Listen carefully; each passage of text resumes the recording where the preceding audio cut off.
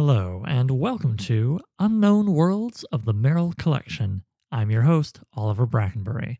The Merrill Collection of science fiction, speculation, and fantasy is the Western Hemisphere's largest publicly accessible archive of genre materials. Each week, we explore a different world of genre fiction in conversation with a special guest. Today we'll be speaking about haunted house stories with Canadian horror writer, journalist, and film critic Gemma Files. Gemma has won the International Horror Guild Award for Best Short Story, had her work adapted for television, and has generally written her fair share of excellent spooky tales, including the wonderfully Canadian horror novel Experimental Film. And here we are with Gemma Files. Hello. Hi, how you doing? Great, especially now that we're here chatting with you. I've been really looking forward to our conversation about the wacky world of haunted houses. And haunted house literature. But first, if I understand correctly, you do have some history and familiarity with our beloved Merrill Collection. Would you mind sharing with listeners what that is?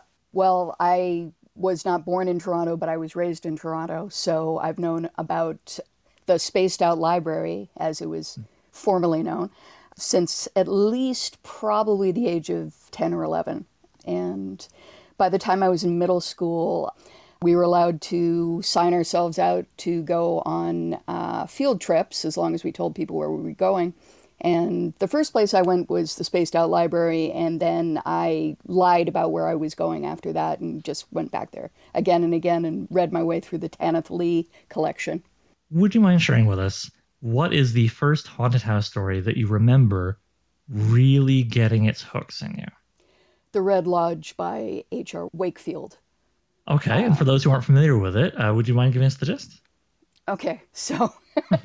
Whatever you can remember is good. Wakefield is an interesting guy because if you read your way through his entire roster of fiction, you will notice that he is an extreme misogynist, which eventually makes a bunch of his stuff really difficult to read. The Red Lodge is the least misogynist thing that he's ever written. And basically it's about a guy who's an artist, and he and his wife and his young son have decided to take a house for the summer in the English countryside. And they move down, I think, about 2 weeks before he does, because he's finishing something up. And then he rejoins them, and the house is right next to a river. And the minute that he gets there, he's sort of like, oh, what a lovely place. And then he walks in and he's like, everything seems so dark, and I'm not sure why, because there are so many nice windows and the sun's so bright outside, but inside it just seems a little dark. And oh, what's this thing on the floor that I just stepped in? A bit of soaking slime. I wonder where that came from. Oh, the river probably, because my son, I'm sure, goes down and messes around in boats and stuff like that. But it very quickly turns out that no, his son does not go down to the river, because the minute that he ran down to the river the first week, he came back up almost immediately crying, and his mom was like, what's wrong? And he's like, I don't like it. So he just avoids the river from then on. Okay, so to cut a long story short, there is a history of people taking the house, and then a couple of months later they drown themselves in the river. And in fact, there is a nice neighbor who lives nearby who's sort of like, I can't believe that guy rented the house again. I really think that the man who owns the house should be charged with murder, because this has happened over and over and over again. And our hero is like, what are you talking about? So he tells the terrible backstory of the, and he comes back having phoned his wife and said, we should probably leave. In fact, pack up right now. We're going to leave the minute I get back. And comes back to discover that his wife is already down the bottom of the lawn going, Robbie, because his kid has run down to the river and jumped into the river because he claims that a thing that he calls a horrible green sodden monkey has been chasing him around.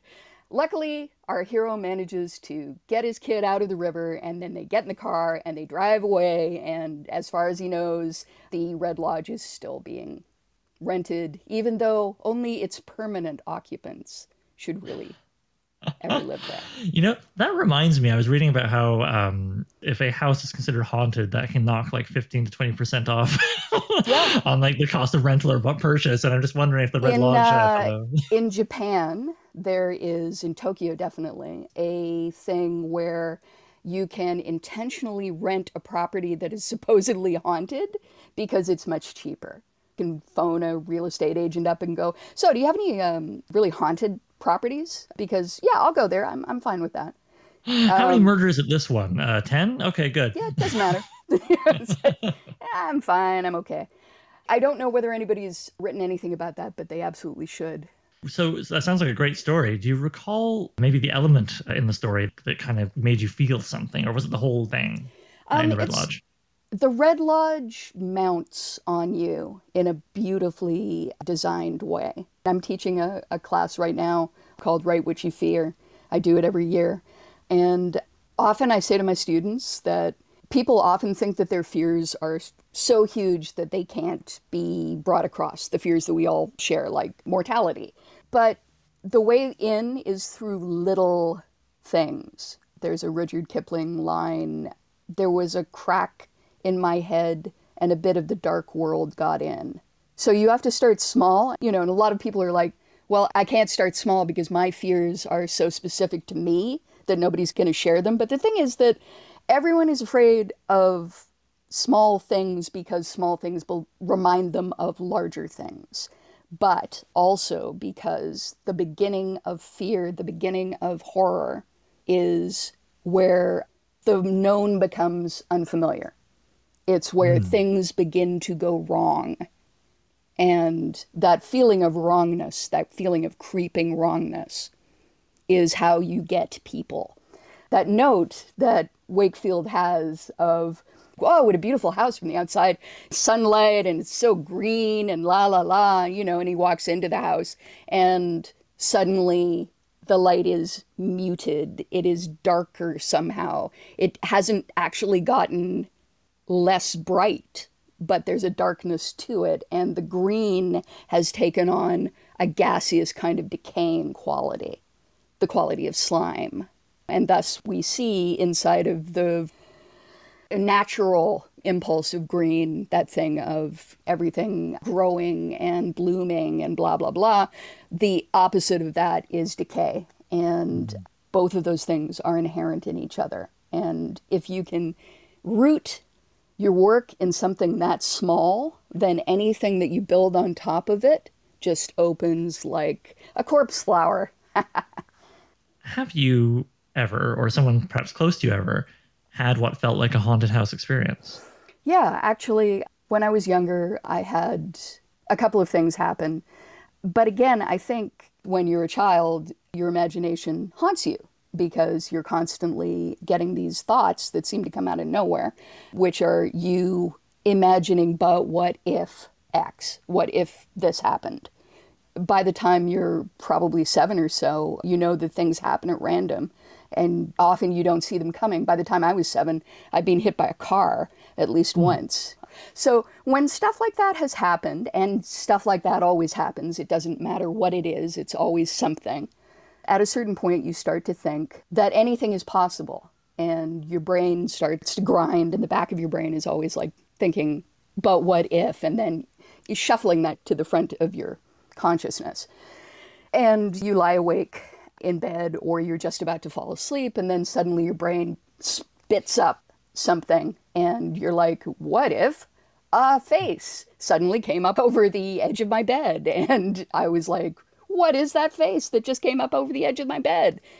Is it going to come closer? Is it going to go away? What's going to happen?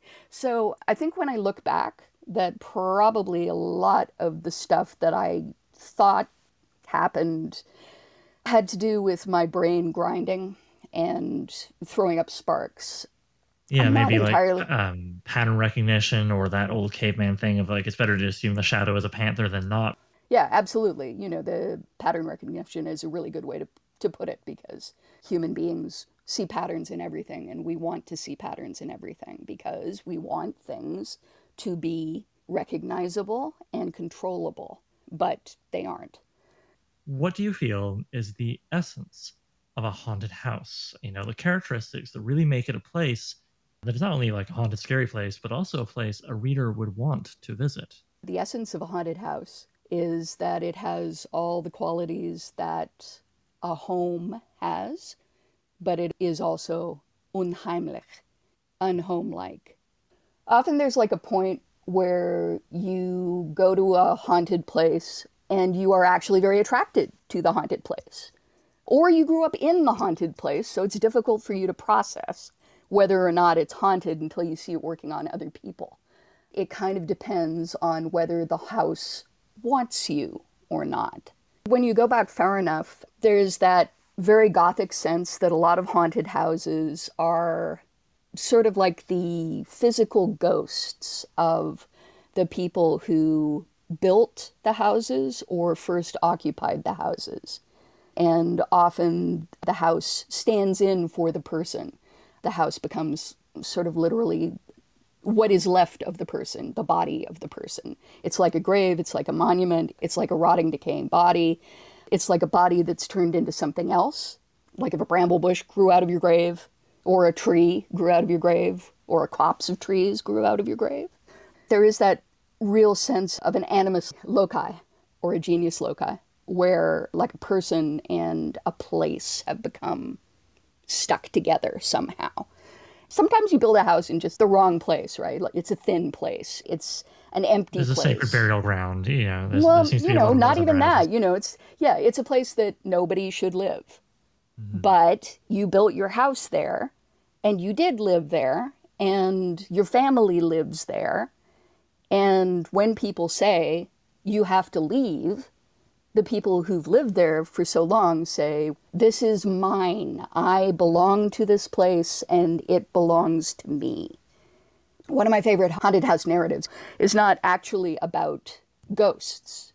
It's called The Elementals by Michael McDowell, probably best known these days as the dude who wrote the screenplay for Beetlejuice.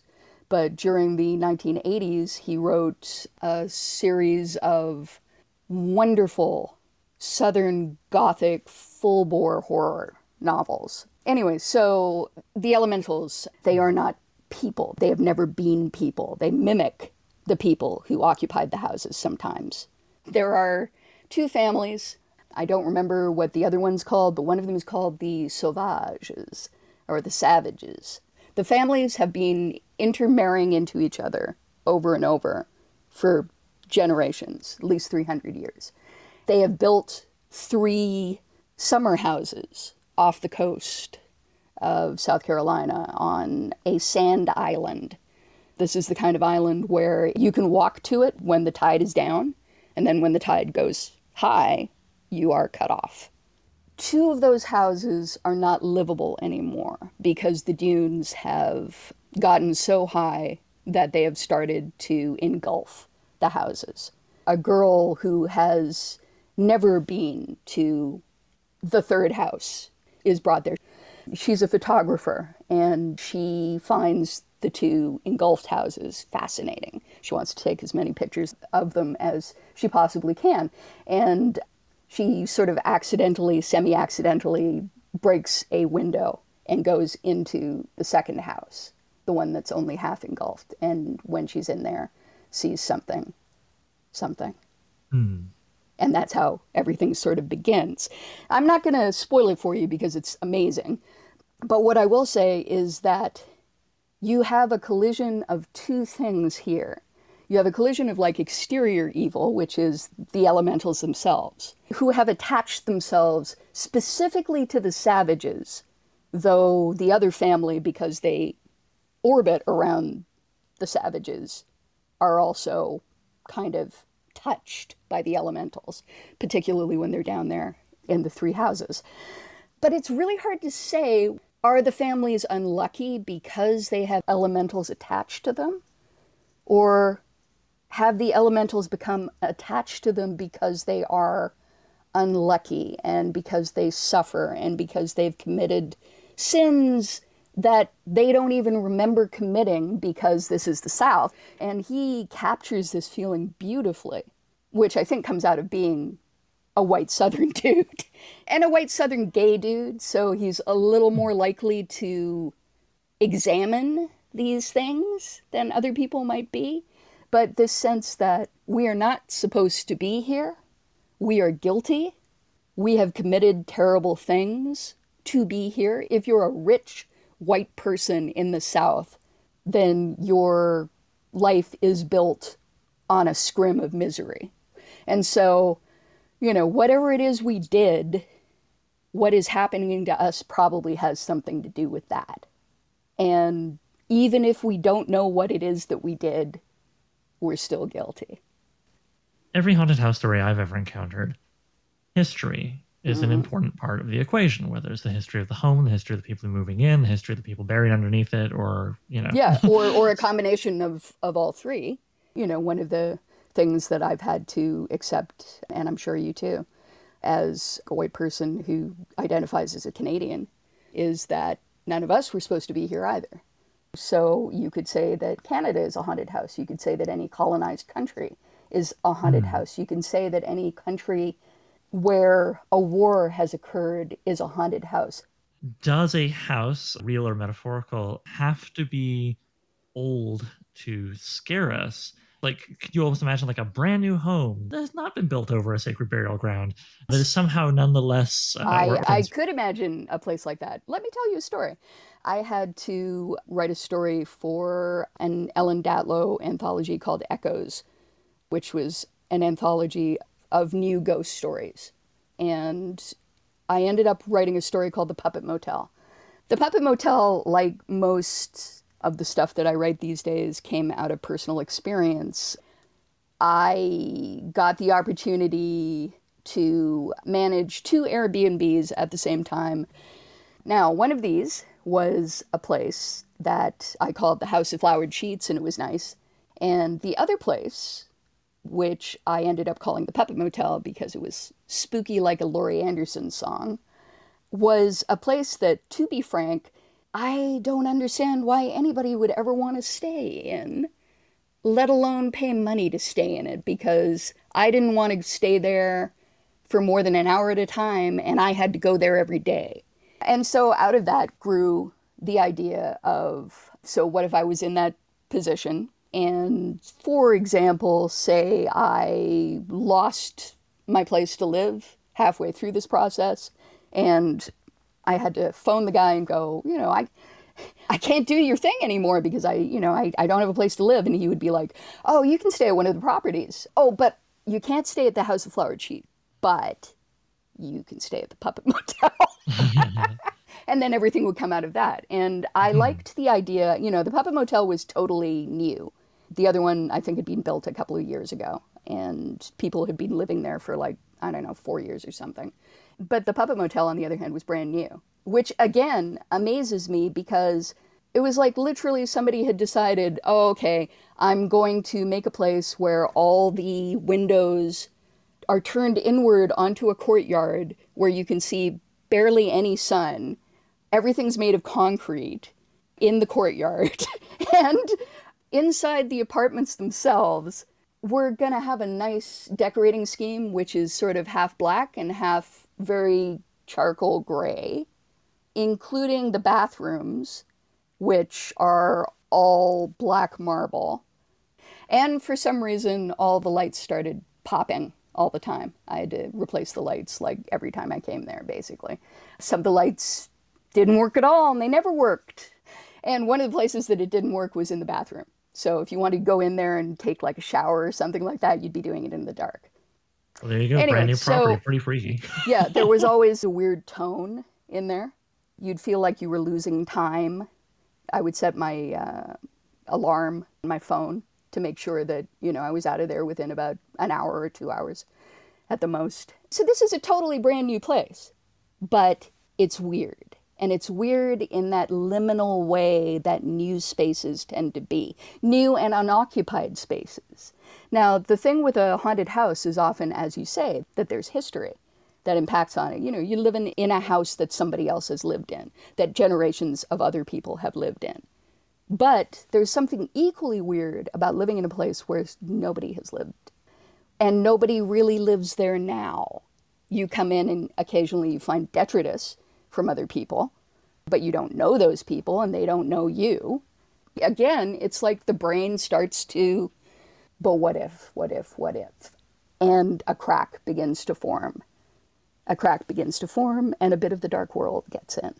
I really find that that two-pronged approach is the best way to do horror for me. The two-pronged approach of why is the house the way it is? Why is the home the way it is? Why is the place the way it is? But how does it interact with you the way you are? And how do those things call to each other? And how do those things interact with each other? I love it. Now, I have a copy of your book here, Experimental Film, which Chris and I both strongly recommend, listener. And there is a really neat quote that I will read by Caitlin R. Kiernan at the front of the novel, which goes as follows. I need a world filled with wonder, with awe, with awful things.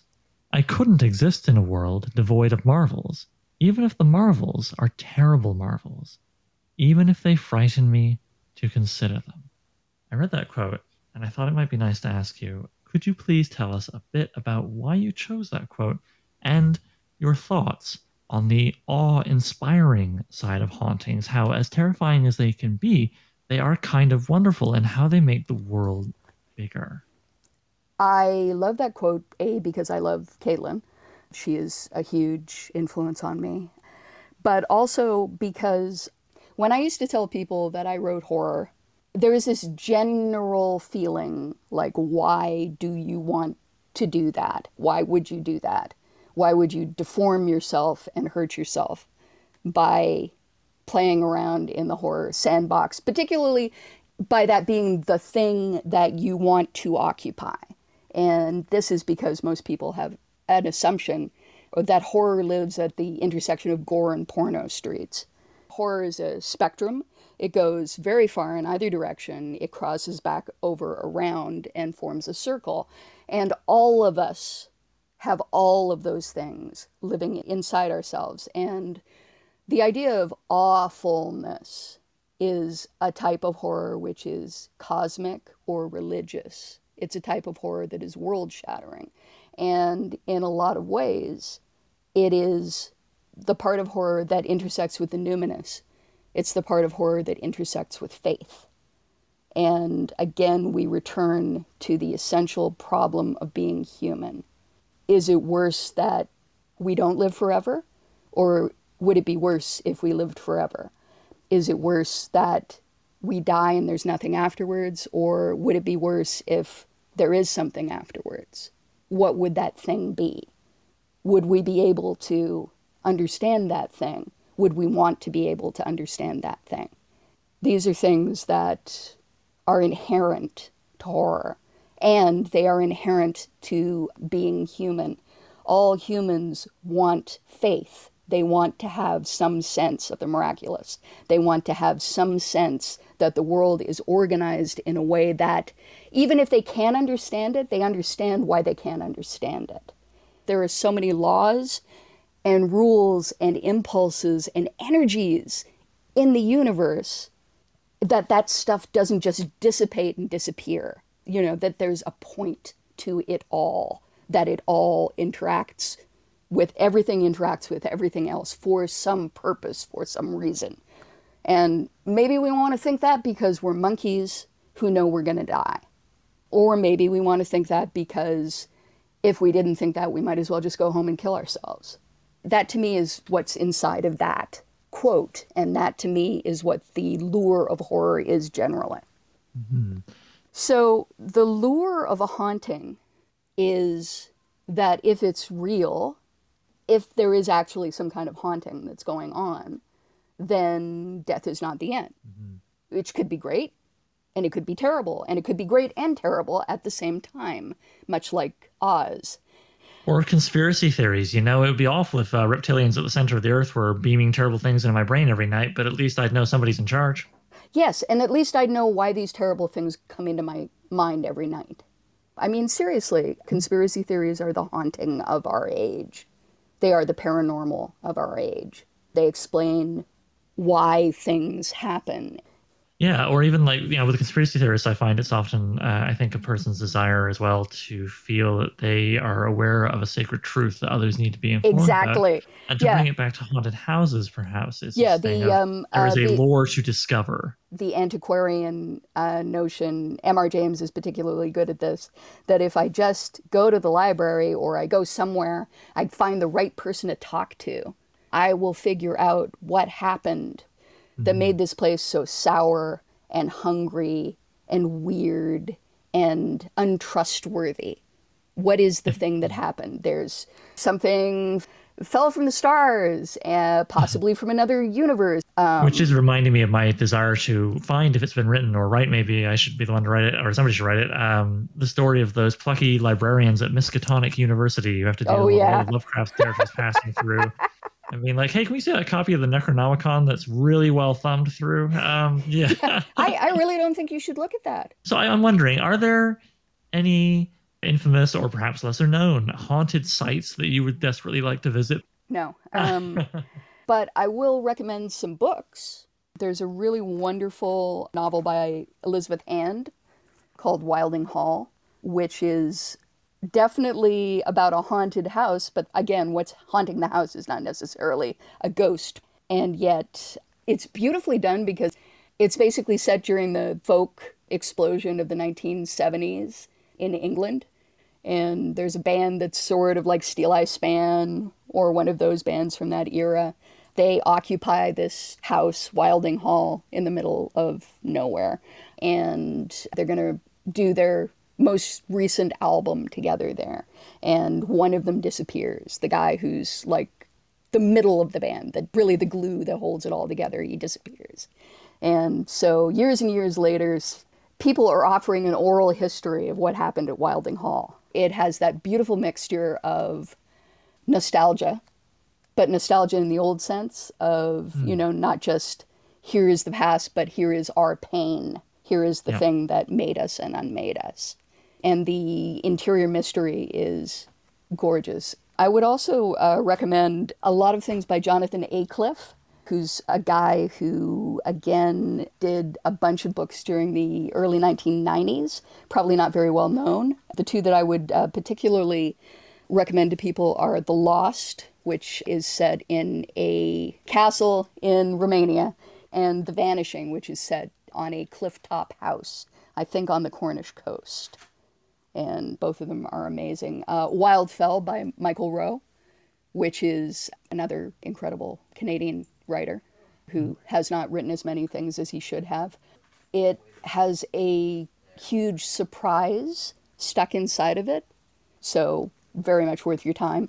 Wildfell as a house is built on a little island in northern Ontario, so it's a bit like one of the Thousand Islands, one of those places where, it's like one family owns it, and you can get there pretty easy, but it's hard to leave.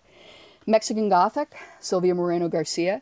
I've been hearing good things. Incredible things. Yeah, and that's built around a house which was built by an Irish family that came to Mexico, and now they have been there long enough that they are certainly sort of citizens of Mexico, but they still consider themselves to not be Mexican, and their house is in completely non-Mexican style. It also has some structural problems, which make it appear to be haunted, but it's not haunted per se, or is it?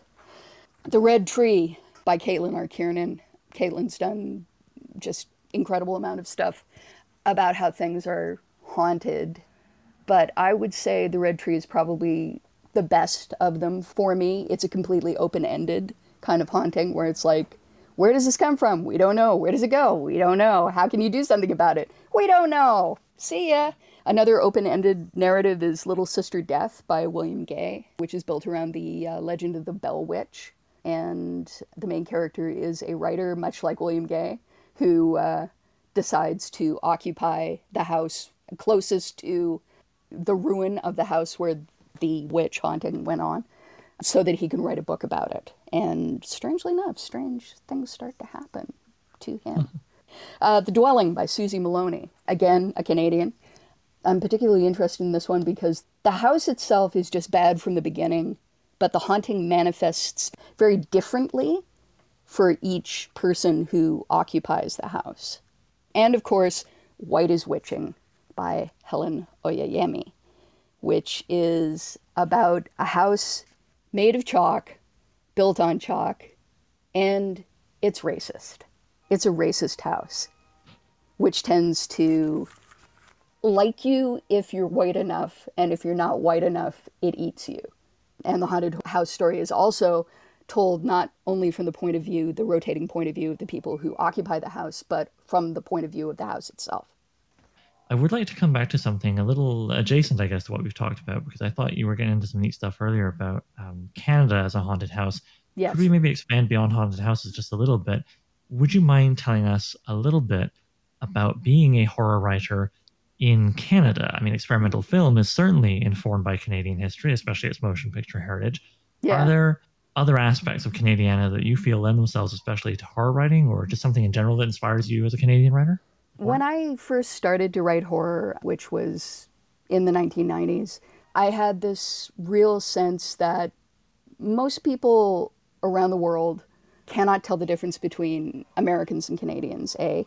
And B, if they can tell the difference between Americans and Canadians, the only thing that they think is that Canadians are the nice version of Americans, Canadians. Yeah, we're the nice ones with healthcare, yeah. Yeah, we're the nice ones with healthcare. And that's sort of true for as far as it goes.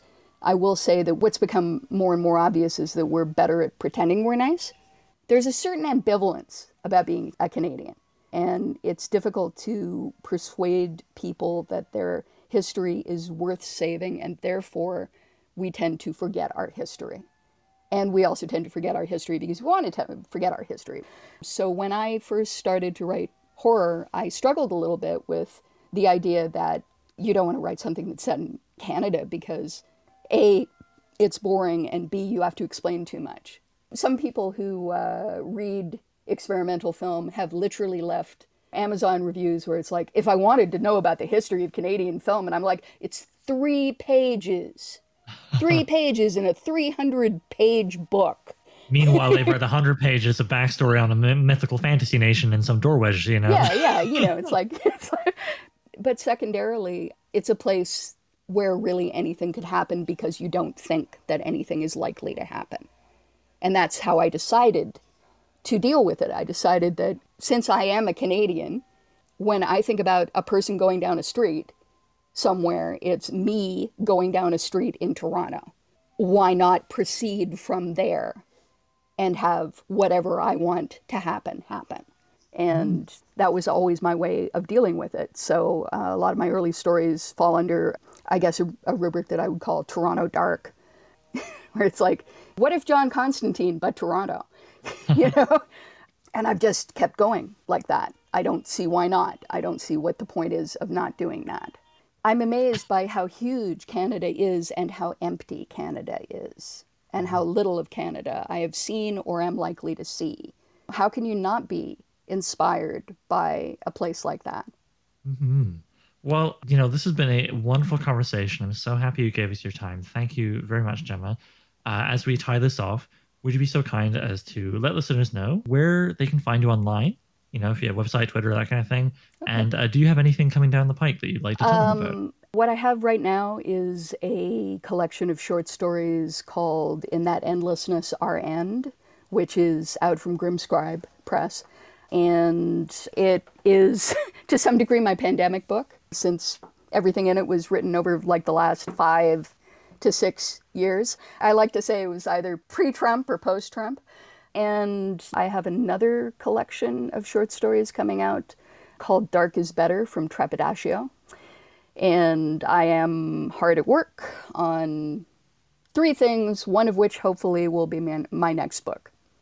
Very cool. And if people want to find you online, is there anywhere? Or are you, if they want to find me online, I'm at Twitter at Gemma Files. I'm on Facebook as myself, and hilariously uncurated, probably on both places. And I have been doing a lot of art. I've been doodling, so I post a lot of stuff like that. Very cool. Well, this has been wonderful. Again, thank you so much, Gemma. Thank you very much. This has been Unknown Worlds of the Merrill Collection, hosted by myself, Oliver Brackenbury, and produced by Chris Dickey as part of the Friends of Merrill. The Friends are an all-volunteer group dedicated to promoting the Merrill Collection through events and projects like this show. Learn more at friendsofmerrill.org. You can also check out the show notes for our social media links and to further explore today's topic. Thanks for listening. We'll see you next time in another world.